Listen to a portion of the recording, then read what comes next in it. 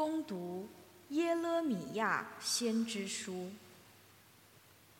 我的敌人说：“来吧，我们合谋陷害耶勒米亚，因为我们有司祭教导我们，有智者劝导我们，有先知传报神谕。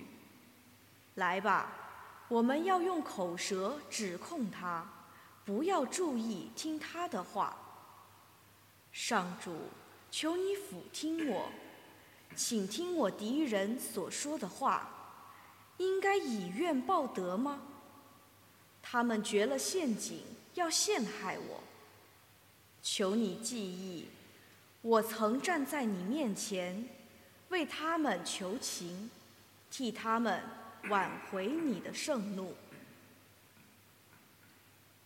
这是上主的圣言。感谢天主，请以你的仁慈救助我。主，请以你的仁慈救助我。求你拯救我脱离给我暗设的陷阱，因为你是我的保护者。我把灵魂交在你手里。上主，信实的天主，你拯救了我。主，请以你的仁慈救助我。我听见许多人窃窃私议，周围弥漫了恐惧。他们商议联手攻击我，图谋夺取我的性命。主，请以你的仁慈救助我。上主，我依然投靠你。我说，唯独你是我的天主，是你掌握着我的命运，救我摆脱我的敌人。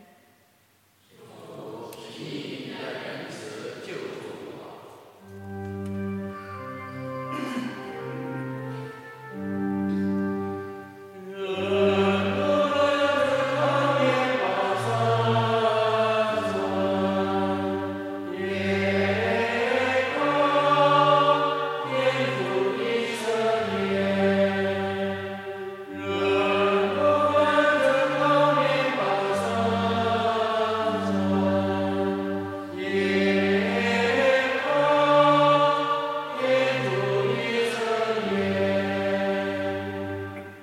主说：“我是世界的光，谁跟随我，必有生命的光。”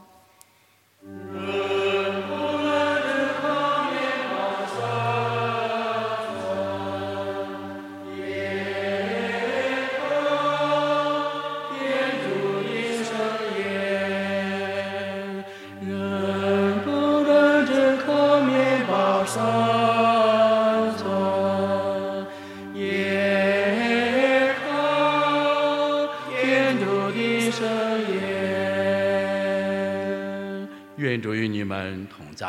愿你的心灵同在。恭读圣马窦福音。主，愿光荣归于你。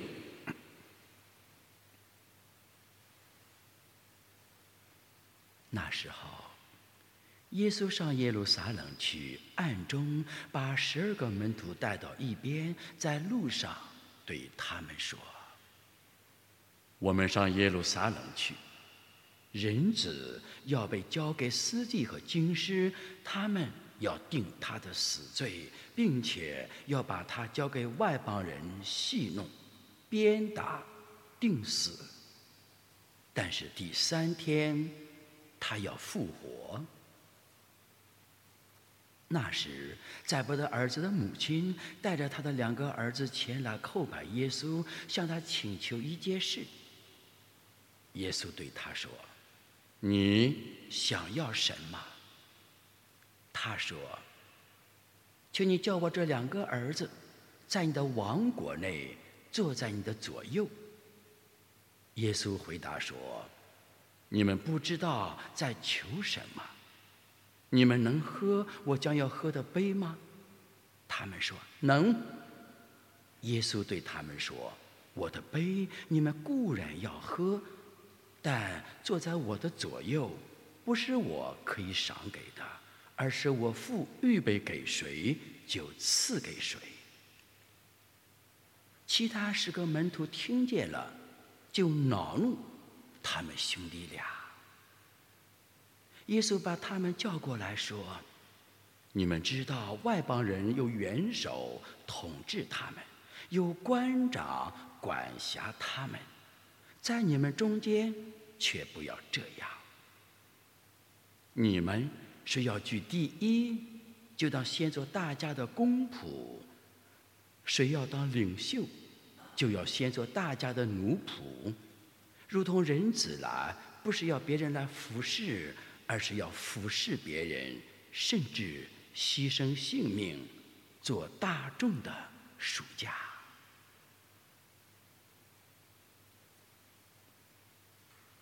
以上是基督的福音。基督，我们赞美你。请坐。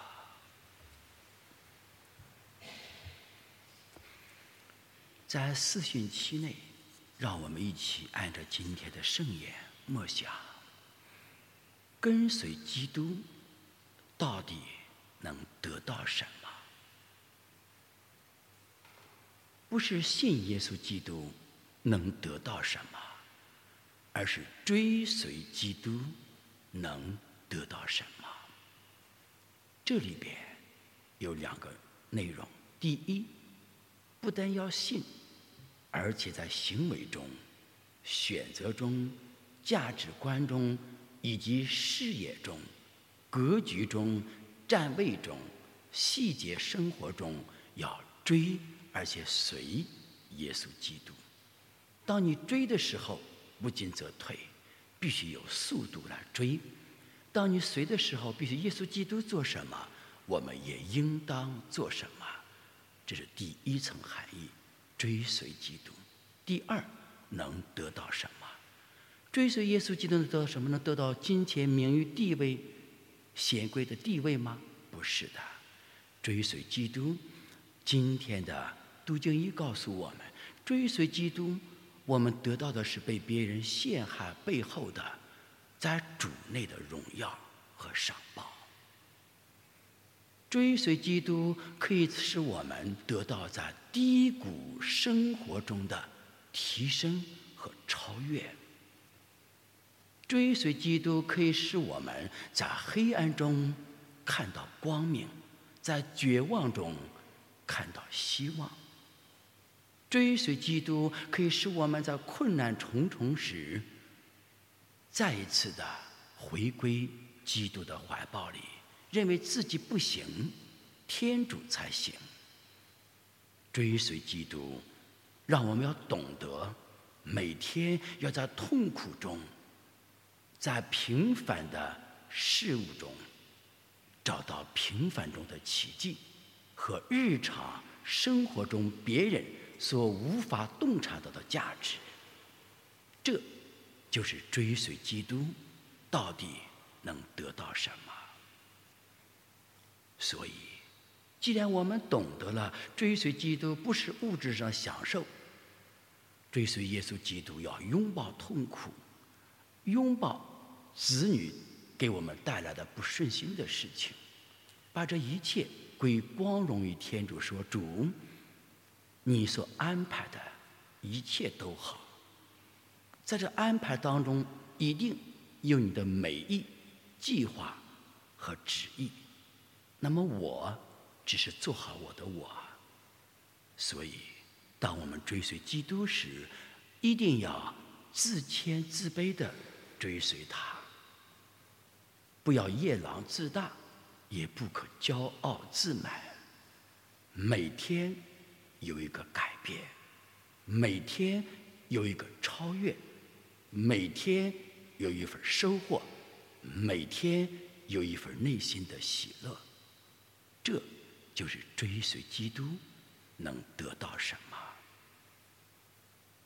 让我们一起在此恩宠神圣的4旬期斋期里边，为世界教会，为世界教会分布在全球各地的华人们、华人指导司铎们，我们堂区每个家庭、每个子女祈祷，求天主在他们身上施展天主的计划，而不是人的计划。追随基督，能获得永恒的生命。